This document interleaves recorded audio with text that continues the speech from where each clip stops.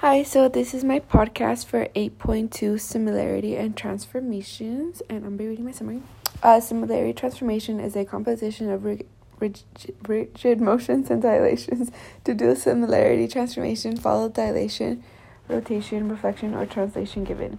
In order to describe a similarity transformation, create a replica of the pre-image on the same graph of the image. This will make it easier to identify the dilation, translation, or rotation. The example I'm going to be using is the problem graph FGH when D points are F12, G44, and H20. After the similarity transformation, the reflection is in the x-axis and the dilation is xy to 1.5x, 1.5y.